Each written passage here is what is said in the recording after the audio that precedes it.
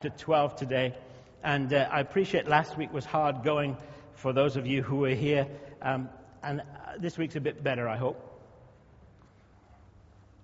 But I need to say this: if you haven't been here, last week's and this week sit together, and you'll benefit this week. You get more benefit from this week if you have a listen to last week as well, even though it's tedious. You okay with that? Roger's looking at me and going, "Oh, really? Really? Well, I believe so. But then I could be wrong, and you know what? It's all right, because I'm at peace."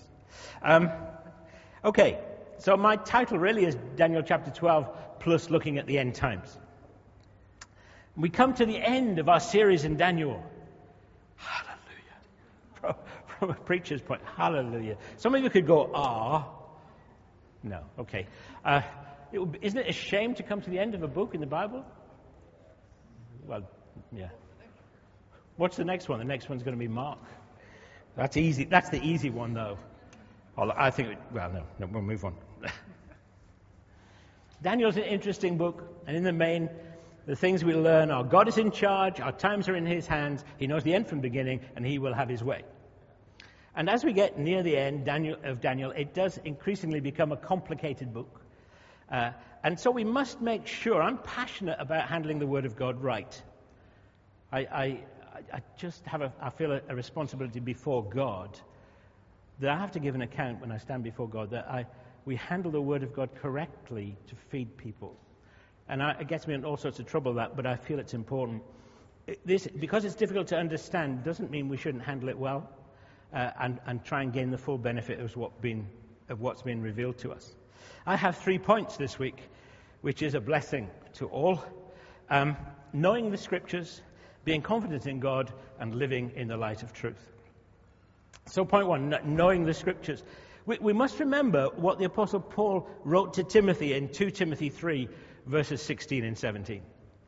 He said, "All Scripture is God-breathed and useful for teaching, rebuking, correcting, and training in righteousness, so that the servant of God may be thoroughly equipped for every good work." Our view of the Bible and how we handle it is very important for the people of God. It's essential. It's not just a book that gives good advice and a few suggestions. In my last church, we had 1 or 2 statements like value statements, and it said, when I got there, it said, "The Bible is our touchstone in all matters of life and conscience." And I thought, a touchstone? That means every now and again I go and touch it. No, it's not a touchstone. It's a foundation stone.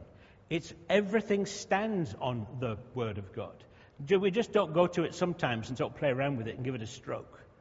It's a foundation stone. So I changed it, which was interesting. That's another story. The Bible's not just a book that tells us about Jesus' birth, death, resurrection. It isn't a book that just tells us how to get saved. It's a book of truth. And we read in John chapter 8, verses 31 and 32, it says this: "To the Jews who had believed him, Jesus said, 'If you hold to my teaching, you are really my disciples. Then you will know the truth, and the truth will set you free.'"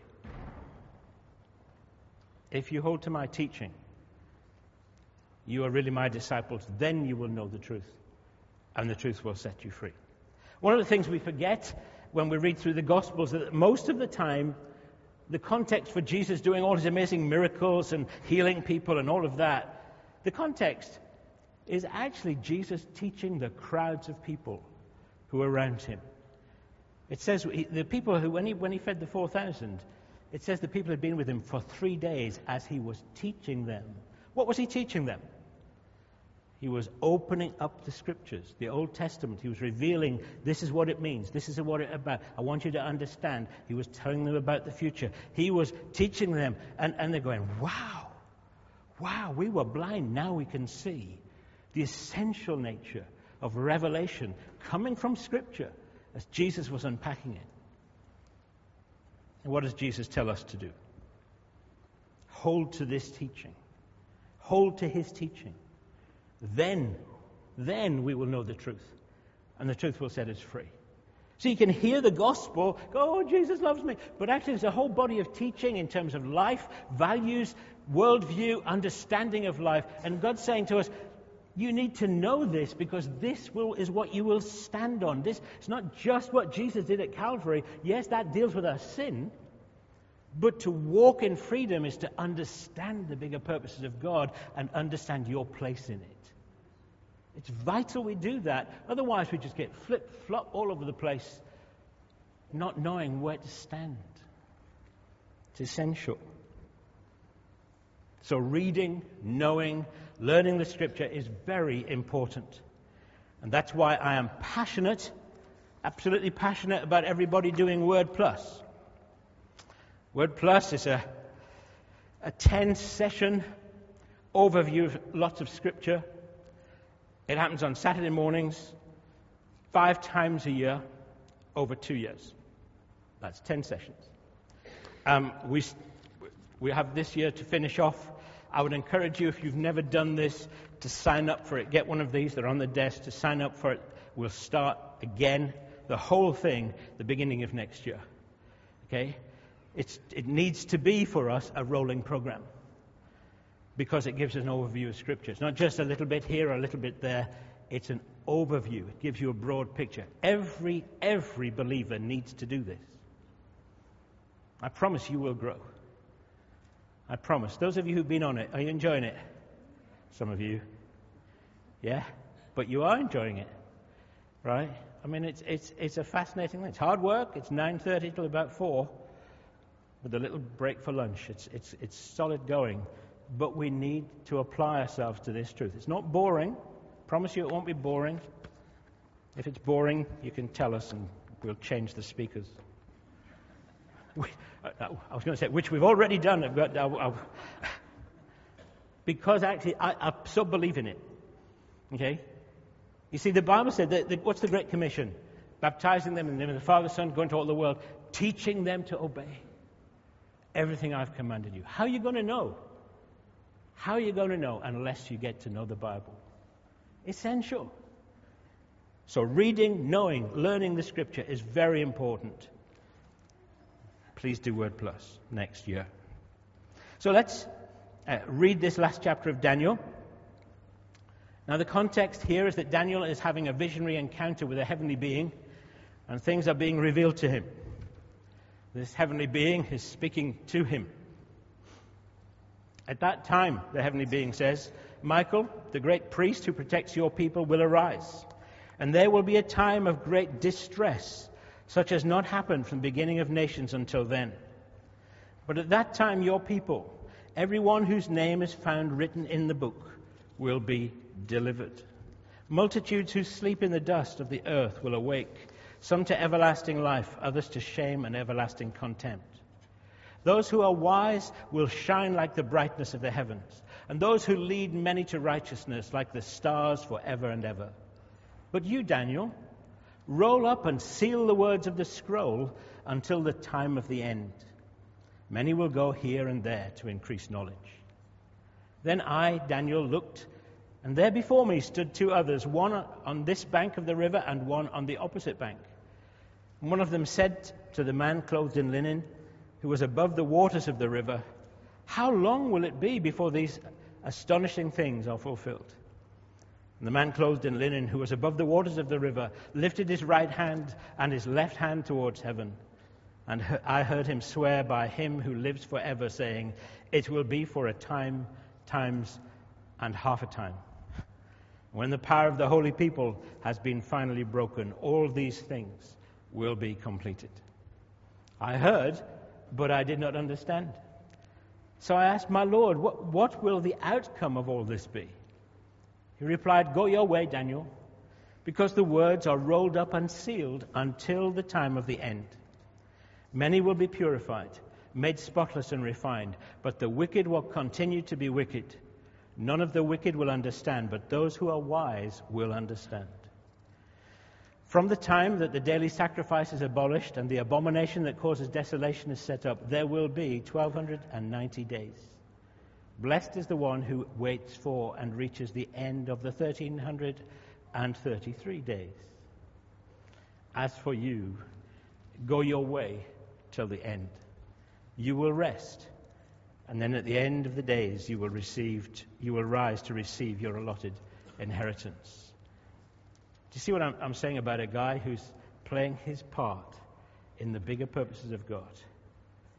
There's no stress there. You just faithfully get on, and you live and you die.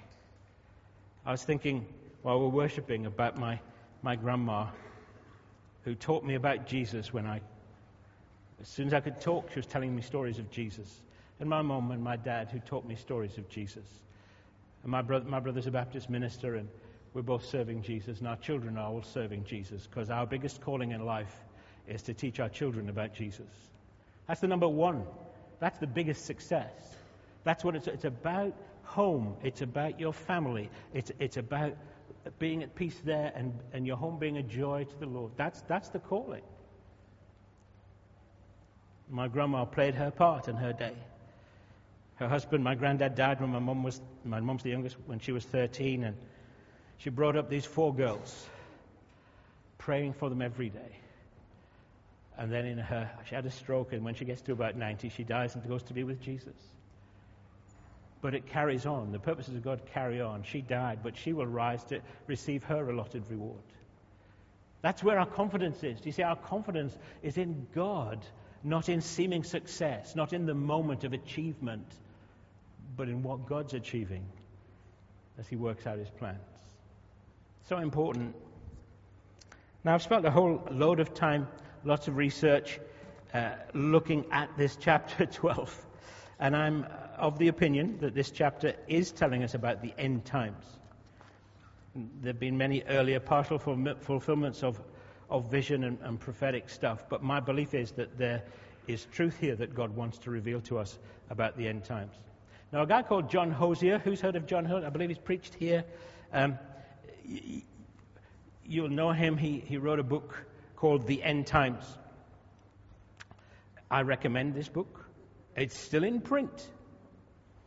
Amazon have it for £2.99. I checked this morning. Okay? It's well worth getting it. Really is. Very balanced, very good. But he says in this book, he said that 27% of the Bible is made up of prediction about the future. 27. So a quarter of the Bible is talking us about what is yet to come. That's amazing.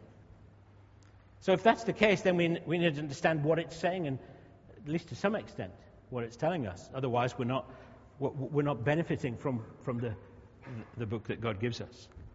It is calculated that the return of Jesus, that's His second coming, is foretold 319 times, and almost every book in the New Testament refers to it.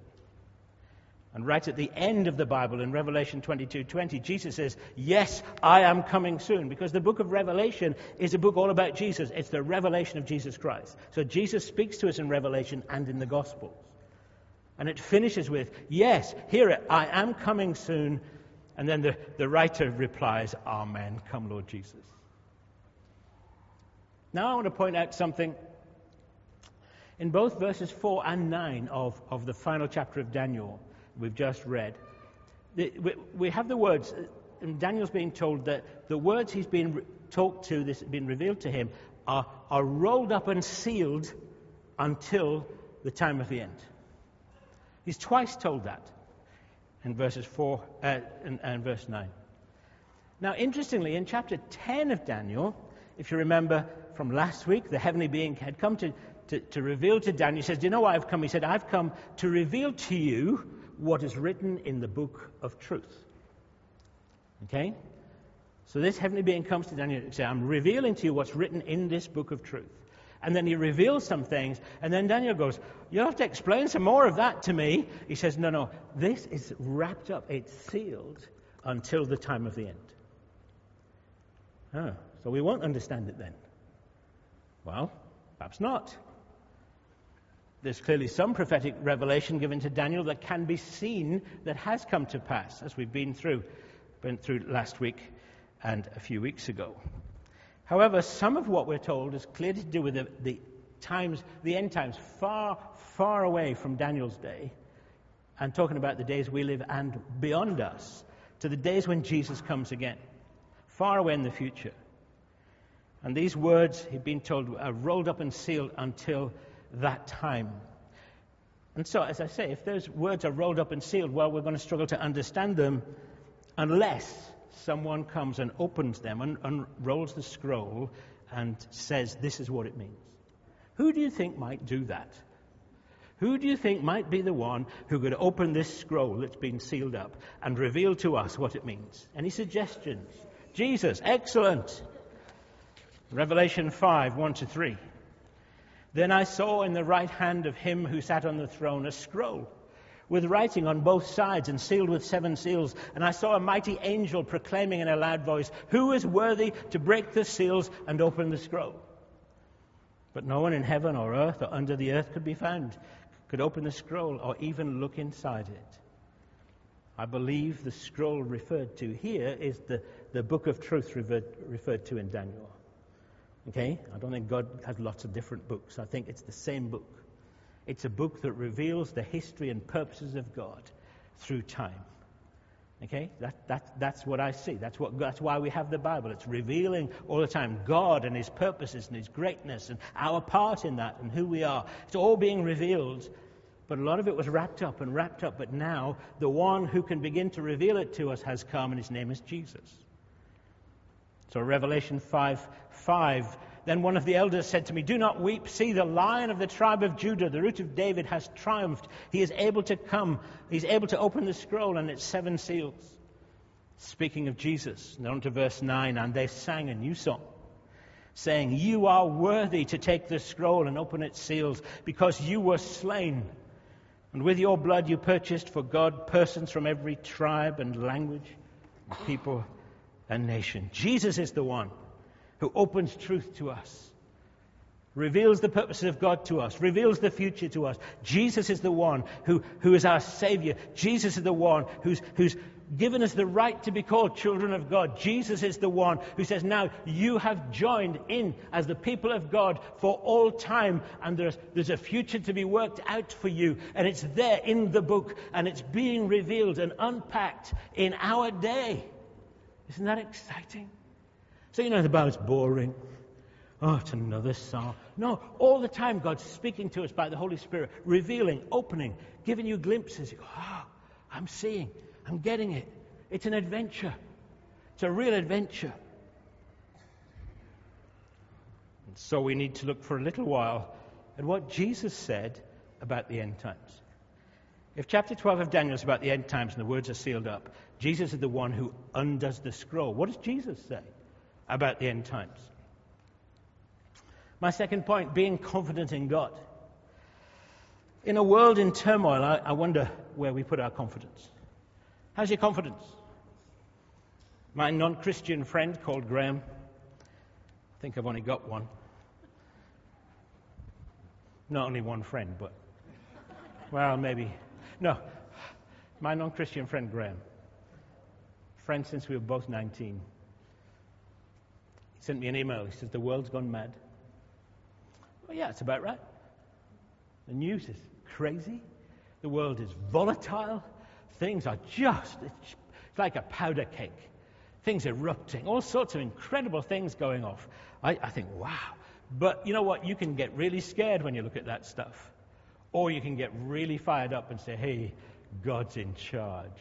He's working out something here. That's where I start. I go, wow. This could be costly, but wow. I love it. There's nothing worse than it's just going to be the same forever and ever.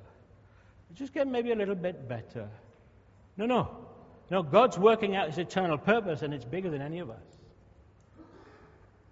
So where do we put our confidence? In good government? Wow. Is there such a thing?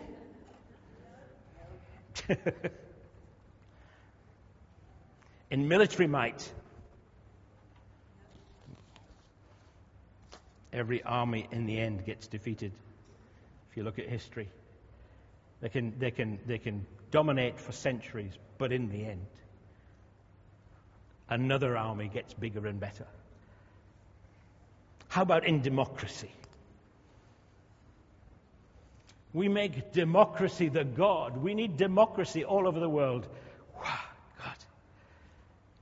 So we try and force it on people who haven't got a clue what it is and how to handle it. And it just becomes a powder keg of argument and difficulty. You see, we always love to think, wherever we are, that our view is the right one. You ever thought that? Well, I think, so I must be right. Do you ever judge other people by their behavior, the way they dress, or anything like that? You never do that, do you? We have no right to judge anyone. We are not there. If you spend all your time thinking, well, they should do this and they should do that, you've got to deal with that. Because the Bible says don't judge. Don't judge. It's not your business. It's God's business. Yes, if they ask advice, we can give it. But our job is to love. Our job is to accept. Our job is to say these people are people that Jesus died for. And they may be wrapped up in all sorts of stuff, and you think, well, I don't like their lifestyle, and I don't like what they do, and I don't like their values, and I don't like the way they behave. But you know what? The gospel is for the whole world. And nobody appointed me judge. Even in church, people judge each other. Do you do that? How they bring up their kids, the way they dress. You never do that, of course.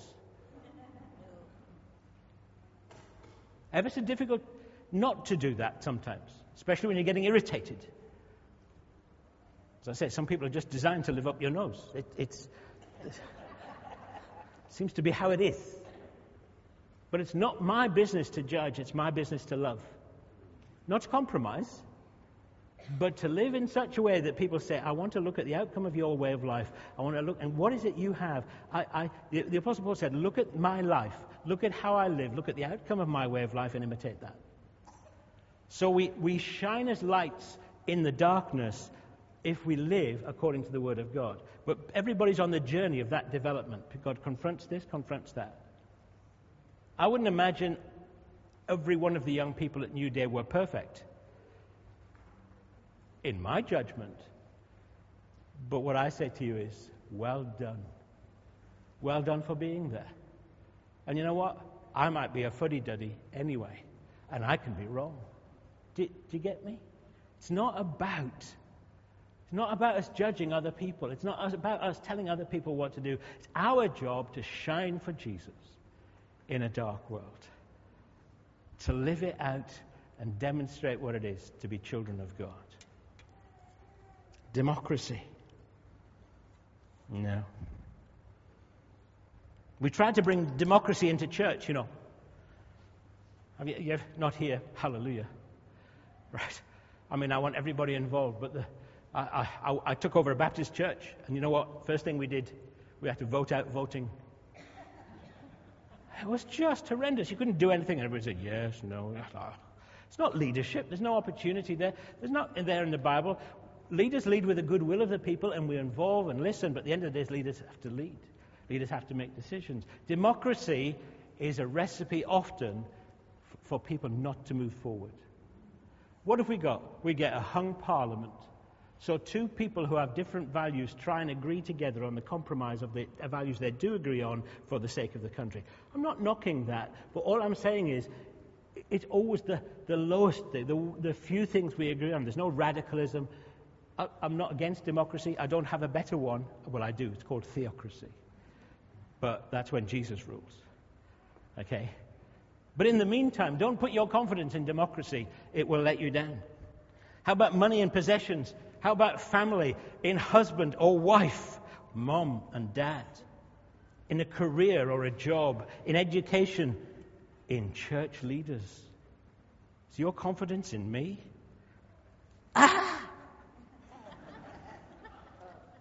Not a hope. Your confidence is in me, you are lost. Our confidence is in God. As the people of God, we need to be clear where our confidence lies. Psalm 20, verses 7 and 8 said, some trust in chariots and some in horses, but we trust in the name of the Lord our God. They, the one who trusts in chariots and horses, are brought to their knees and fall, but we rise up and stand firm. What a great couple of verses. The Apostle Paul says this in his letter to Timothy in 2 Timothy 3, 1-5. But mark this, there will be terrible times in the last days. People will be lovers of themselves, lovers of money, boastful, proud, abusive, disobedient to their parents, ungrateful, unholy, without love, unforgiving, slanderous, without self-control, brutal, not lovers of the good, treacherous, rash, conceited, lovers of pleasure rather than lovers of God, having a form of godliness, but denying its power, have nothing to do with such people. Well, that's scary, isn't it? Kind of sounds like the days we live in, though. Most of that. Oddly enough, or not oddly enough, but interestingly enough, it's that chapter in which Paul then says, all Scripture is God-breathed. It's the same chapter. It tells us about the end times like that. So what it'd be like, but all Scripture is God-breathed. Interesting. How are we to handle scriptures like this in 2 Timothy then? My concern is that the church today is generally very ignorant on what the Bible teaches about the end times and the times we live in. And what I want to do now is read through Matthew 24. We read through it last week, but we're going to read 2 verse 44. It's a little bit more of it, but we'll go 1 to 44. But this time, though, I want to comment as I go through. So the context here, Jesus has been in the temple with his disciples. And this is, I believe, Jesus unraveling some of the scroll for us. And it says, Jesus left the temple and was walking away with his disciples when his disciples came to him to call his attention to its buildings. Perhaps, wow, aren't they amazing, God? Do you see all these things, he said? Truly, I tell you that not one stone here will be left on another. Every one will be thrown down. Now, you need to understand, the temple wasn't just a little building of stone. It wasn't finished yet, but it was huge. It was vast, and it was covered in gold. It was covered in gold. It was the most amazing building. And Jesus said, not one stone here will be left on another. It goes on, as Jesus was sitting on the Mount of Olives, which wasn't far away, the disciples came to him privately. Tell us, they said, when will this happen? And what will be the sign of your coming and the end of the age? And so begins this long answer, and we need to pay attention to it. And it's as though Jesus starts with the destruction of the temple that happens in AD 70. And he gives a potted history then of the events that will happen right through history until he comes again. And Jesus says this, watch out that no one deceives you. For many will come in my name, claiming I am the Messiah, and will deceive many. You will hear of wars and rumors of wars, but see to it that you're not alarmed. Such things must happen, but the end is still to come. Nation will rise against nation and kingdom against kingdom. There will be famines and earthquakes in various places. All these are the beginning of birth pains. So the signs that have been happening through history are, Jesus said, just the beginning of what's to come. Where we are in coming to the moment of birth or coming to the moment when Jesus comes again, I don't know. But as these things happen, he said, don't worry, these things will happen. They'll happen more and more. Then you will be handed over to be persecuted and put to death, he says. How does this fit with our success world today? You'll be handed over to be persecuted and put to death, and you will be hated by all nations because of me. Interestingly, it's pretty well recorded in history that all the disciples, with the exception of John, suffered a martyr's death. The church has been persecuted in nation after nation throughout history. Even today in some nations, people are put to death because of their faith in Jesus. Before the fall of the Berlin Wall, which happened in our day, or my day certainly, the church was persecuted in the Soviet Union. There was underground churches, but people were put in prison for years and years and years for being a Christian. Even in China today, to be a Christian, you're supposed to join a thing called the Three Self movement and be part of a Three Self church. It's because they want to control it. So in China today, you have huge numbers, millions of Christians in underground churches. And of course, in many Muslim countries today, you risk your life to stand up and be counted as a Christian. Am I right, guys? You risk your life to stand up and be counted as a Christian. And Jesus goes on, at that time, many will turn away from the faith and will betray and hate each other. Many false prophets will appear and deceive many people. Because of the increase of wickedness, the love of most will grow cold. This is cheerful stuff. Do you think? Feeling encouraged? This is Jesus unpacking the stuff. We have to hear it. But he goes on, but the one who stands firm to the end will be saved. And this gospel of the kingdom will be preached in the whole world as a testimony to all nations, and then the end will come. In the midst of suffering, challenge, and persecution, the Church of Jesus Christ is always advancing. Always advancing. What I find interesting, the churches in Iran particularly, the church has suffered, but there's at least 5 million Christians in the church in Iran, and growing. Okay? You go to Turkey, which is no longer a Muslim country, it's actually a secular country. So in theory, it's 99% Muslim, but in theory, the law says it's fine to have churches, everything. In the whole of 70 million people in Turkey, there may be 4,000 or 5,000 Christians. Because there's not the same persecution. But where a church is under persecution, it grows. That's a challenge, but it's the truth. Why is the Church of Jesus always advancing under persecution? Because Jesus is building it, and the gates of hell can't prevent it.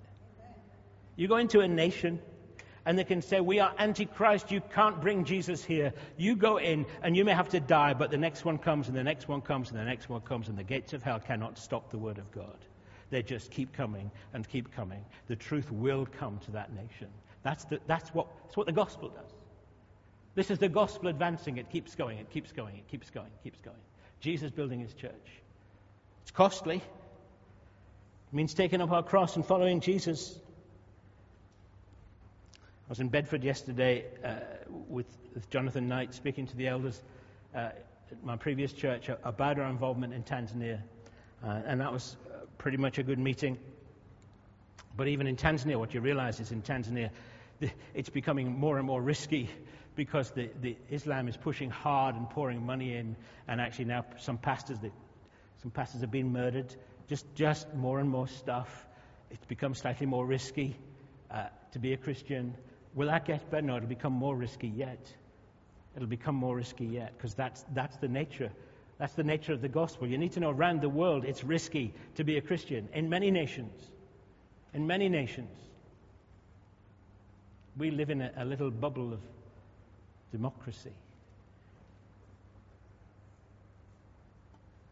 It may not always be so. Jesus builds his church. The gates of hell can't prevent it. But it will mean us taking up our cross and following Jesus.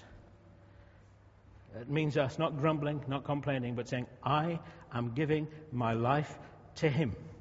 I am giving my life to following him wherever he leads me, wherever he takes me, whatever it means. That's what it means to be a Christian. Fair weather Christians, what does it say? At that time, many will turn away from the faith. It says, because of the increase of wickedness, the love of most will grow cold. You have to decide, are you a fair weather Christian? Or have you given your life for him, because he gave his life for me, and I am now a God person. I'm now part of the people of God on the earth, and I'm part of this wonderful plan of God that has been worked out through the ages. You're part of it too. We give our lives to that. That's what Jubilee's a part of, and we take the kingdom and the gospel of the kingdom, and we impact our society, and we impact the rest of the world. As long as we've got breath, we give ourselves to that calling, and it'll get tough, and it'll get hard, and it'll get difficult. It'll be very inconvenient. Are we up for that?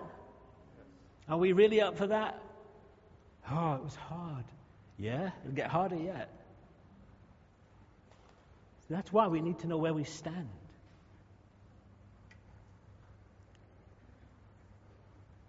And I love this. But this gospel of the kingdom will go to every nation. That fires me up. That does something. When I read that, it ignites me on the inside. I just think, yeah. This gospel, this amazing gospel of the kingdom. It's the good news of the kingdom where Jesus is king, where he alone is in authority, where he alone can save, where he alone can heal. This kingdom where he alone is building a people together for himself from every tribe and nation and people. That excites me. Look what God is doing. That's what he's doing in our day. We're a part of that. Why do I love Jubilee? We're a people from every tribe and nation. Aren't we? Isn't it wonderful? This is a microcosm picture of what God's doing all over the world. We're a part of that. We're playing our part. Ooh. It fires me up. It's what I live for. I sometimes think I'm tired. I just like to stay home and play with my model railway. Might be something else for you, but seriously, I want to be creative. I want to make a few models and do the things I like to do, and I do that to rest, and that's good for me. But I just feel God says, "Don't you dare retire. Don't you dare." Jonathan Knight blessed me no end yesterday. He says to me in the car, "Paul, you've got another 50 years ahead of you."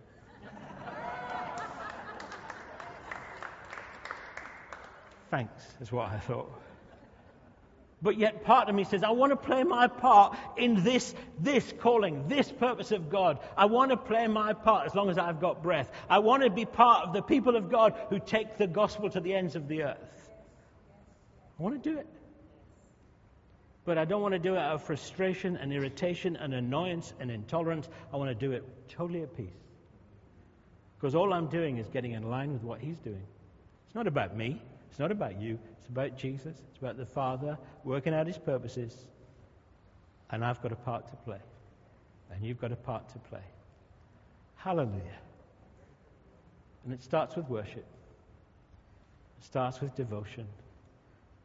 And it starts with saying, I'm yours, God. Do with me as you will.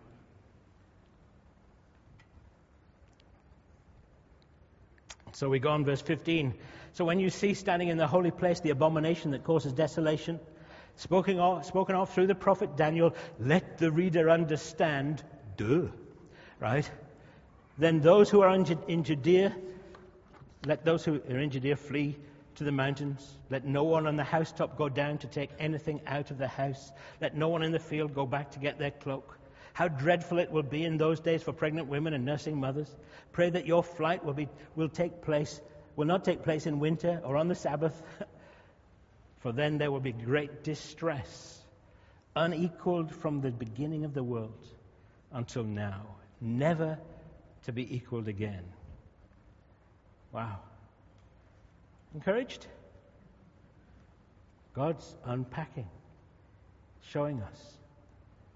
This abomination that causes desolation is a difficult one, but the Bible tells us we need to understand. It may be that this abomination took place when the temple was destroyed by the Romans in AD 70.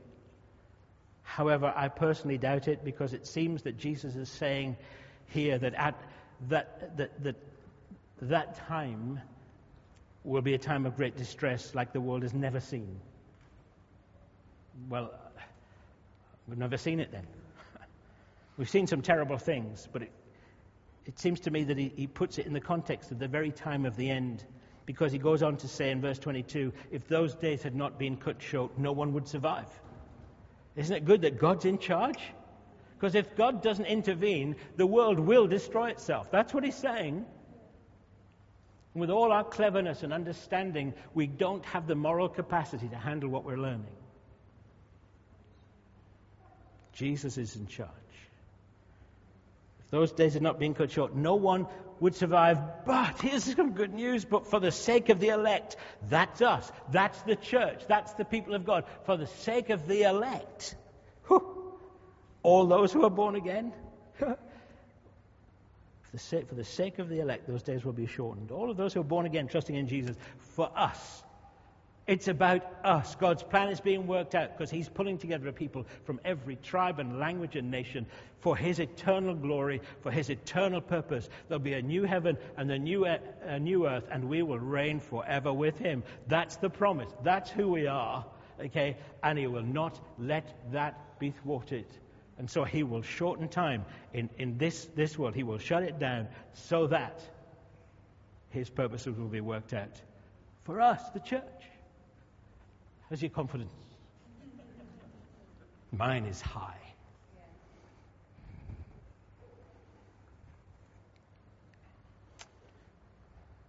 It goes on, verse 23. At that time, if anyone says to you, look, here is the Messiah, or there he is, do not believe it. For false messiahs and false prophets will appear and perform great signs and wonders to deceive, if possible, deceive even the elect. See, he says, I've told you in advance. So if anyone tells you, there he is, out in the desert, or do not go out, or here he is in the inner rooms, do not believe it. For as lightning that comes from the east is visible even in the west, so it will be at the coming of the Son of Man. Wherever there's a carcass, there the vultures will gather. And then Jesus gets very specific. Immediately after the distress of those days, the sun will be darkened and the moon will not give its light. The stars will fall from the sky and the heavenly bodies will be shaken. Whoa, people are making films of such things now, but actually, this is going to happen, Jesus says. Then will appear the sign of the Son of Man in heaven. And then all the peoples of the earth will mourn when they see the Son of Man coming in the clouds of heaven with power and great glory. And he will send his angels with a loud trumpet call, and they will gather the elect, that's us, from the four winds, from one end of the heavens to the other. Wow! He's going to do it. I'm kind of looking forward to that. Do you ever listen out for a... Do you not do that, really? The trumpet. Do you not do that? I mean, when I was a boy, I've told you, I used to lie in bed at Christmas Eve listening for the sleigh bells. Santa Claus is coming. Never heard them. This isn't like Santa Claus coming. You see, we treat this like a story that we believe like Santa Claus. No, this is reality. This is the truth. There is a day when the trumpet will blow, and we will go to be with him in the air. We will live forever. We'll be changed in the twinkling of an eye. That's who we are. And I'm going to have a new body. Absolutely. I certainly need one. Very funny yesterday. We were in a cafe and having lunch, and there's 5 of us having a sandwich, and I got my iPhone out, and this young girl, she said, an old granddad with his iPhone. Do you know how to use it? It's like, what? And she just went on. We were there for about an hour. She just kept going. And she said, as I left, she said, don't forget to charge your phone. And I'm like, what? Hey, you know what? Don't you know? I'm a child of God, don't you? I'm going to have a new body. I might look an old guy, but He's coming again. And we all will be part of this, the fulfillment of the ages. Yes. And all the things that we struggle with. Do you struggle with stuff? You will in this life. But all of those will go. All sighing and sorrow will flee away. Man. Whew. I need to press on. I'm waffling now. Then Jesus, he tells us to learn a lesson. He says, now learn this lesson from the fig tree. As soon as its twigs become tender and its leaves come out, you know that summer's near. Even so, when you see all these things, you know that it's near, right at the door. I tell you, this generation will certainly not pass away until all these things have happened. Heaven and earth will pass away, but my words will never pass away. Jesus is telling us to keep an eye on the days we live in. Just as Daniel understood the days he lived in by reading the prophet Jeremiah, so we're to be aware of what Jesus is saying here and be aware of the days we're living in. When will the end be? When will Jesus come again? Jesus is very clear with that. He says, no one knows. It goes on, verse 36, about that day or hour no one knows, not even the angels in heaven, nor the Son, but only the Father. As it was in the days of Noah, so it will be at the coming of the Son of Man. For in the days before the flood, people were eating and drinking, marrying and giving in marriage, up to the day Noah entered the ark. And they knew nothing about what would happen until the flood came and took them all away. Noah told people, they were laughing at him. We will tell people the gospel and many will laugh, many will turn away, but some will listen. That is how it will be at the coming of the Son of Man, Jesus said. 2 men will be in the field, one will be taken and the other left. 2 women will be grinding with a handmill, one will be taken and the other left. And then Jesus goes on in the rest of the chapter and on into chapter 25 to talk about the final judgment, the need to make sure we're ready for his coming, and talks about the five wise and five foolish virgins. He talks about the sheep and the goats being separated. He's talking about judgment. But I'll just read verses 42 to 44. He says to us, "Therefore keep watch, because you do not know on what day your Lord will come. But understand this, if the owner of the house had known at what time of night the thief was coming, he would have kept watch and would not have let his house be broken into. So you also must be ready, because the Son of Man will come at an hour when you do not expect him." You'll just switch the telly on to watch Neighbours. Is that the phone? Oh, it's the final trumpet. I mean, it's that sort of. That's what he's saying. He's not talking about Neighbours, but you know what I mean. Now I'll stop there because I just want to speak briefly about my last point, very briefly. But our confidence needs to be in God the Father and in Jesus the Son. We are safe, we are hidden in Christ, and we can't lose. We need to be sure of that. There is nothing to fear. He will never leave us or forsake us. But we do need to be aware and ready for his coming. So my last point, living in the light of this truth then. Living in the light of truth. How are we to live in it? How are we to what difference should it make to our lives? Well, Jesus said we are to be aware of where things are headed, but at the same time, we don't know when these things will happen. So we're to live as though Jesus won't return for another 1,000 years, and yet at the same time make sure we're ready for him to return tomorrow. That's the reality. What we're not to do is get hung up trying to predict it. There's loads of rubbish on the web of, it's nearly here. Well, it may be, or it may not. The thing is, that's not our business, because we don't know. We're to look at the signs. We look at the signs of the times and be ready for his coming. It's okay to have an idea and think, it's not far away. I tell you this, it's an awful lot nearer than it was 2,000 years ago. That's what I know. But I'll never get predictive, because the Bible tells us not to. So we're to live as though Jesus won't return for another 1,000 years, and yet at the same time make sure we're ready for him to return tomorrow. What we are to do is get on with that which he's commissioned us to do. To go into all the world, make disciples of every nation, baptizing them in the name of the Father and the Son and the Holy Spirit, and teaching them to obey everything I have commanded you. The Father's plan is that his kingdom comes on the earth, in Teesside and in the nations, as it is in heaven, and that his will is done on the earth, in Teesside and the nations, as it is in heaven. So what are we going to do, Jubilee? We are going to give ourselves to that mission with renewed vigor, so that Jesus will be glorified, and so far as it is within our power, to make sure that the earth is filled with the knowledge of the glory of God. That's our calling. That's our purpose. That's what we're about. But it's in the context of the bigger plan of God that is being worked out and is talked to and revealed to us in Scripture. And we need to be aware of it. And so when we do Alpha, and when people come to Jesus, we need to teach people what they've come into and the bigger plans of God. That's our calling. And I am passionate, absolutely passionate about doing that. Let's stand, shall we?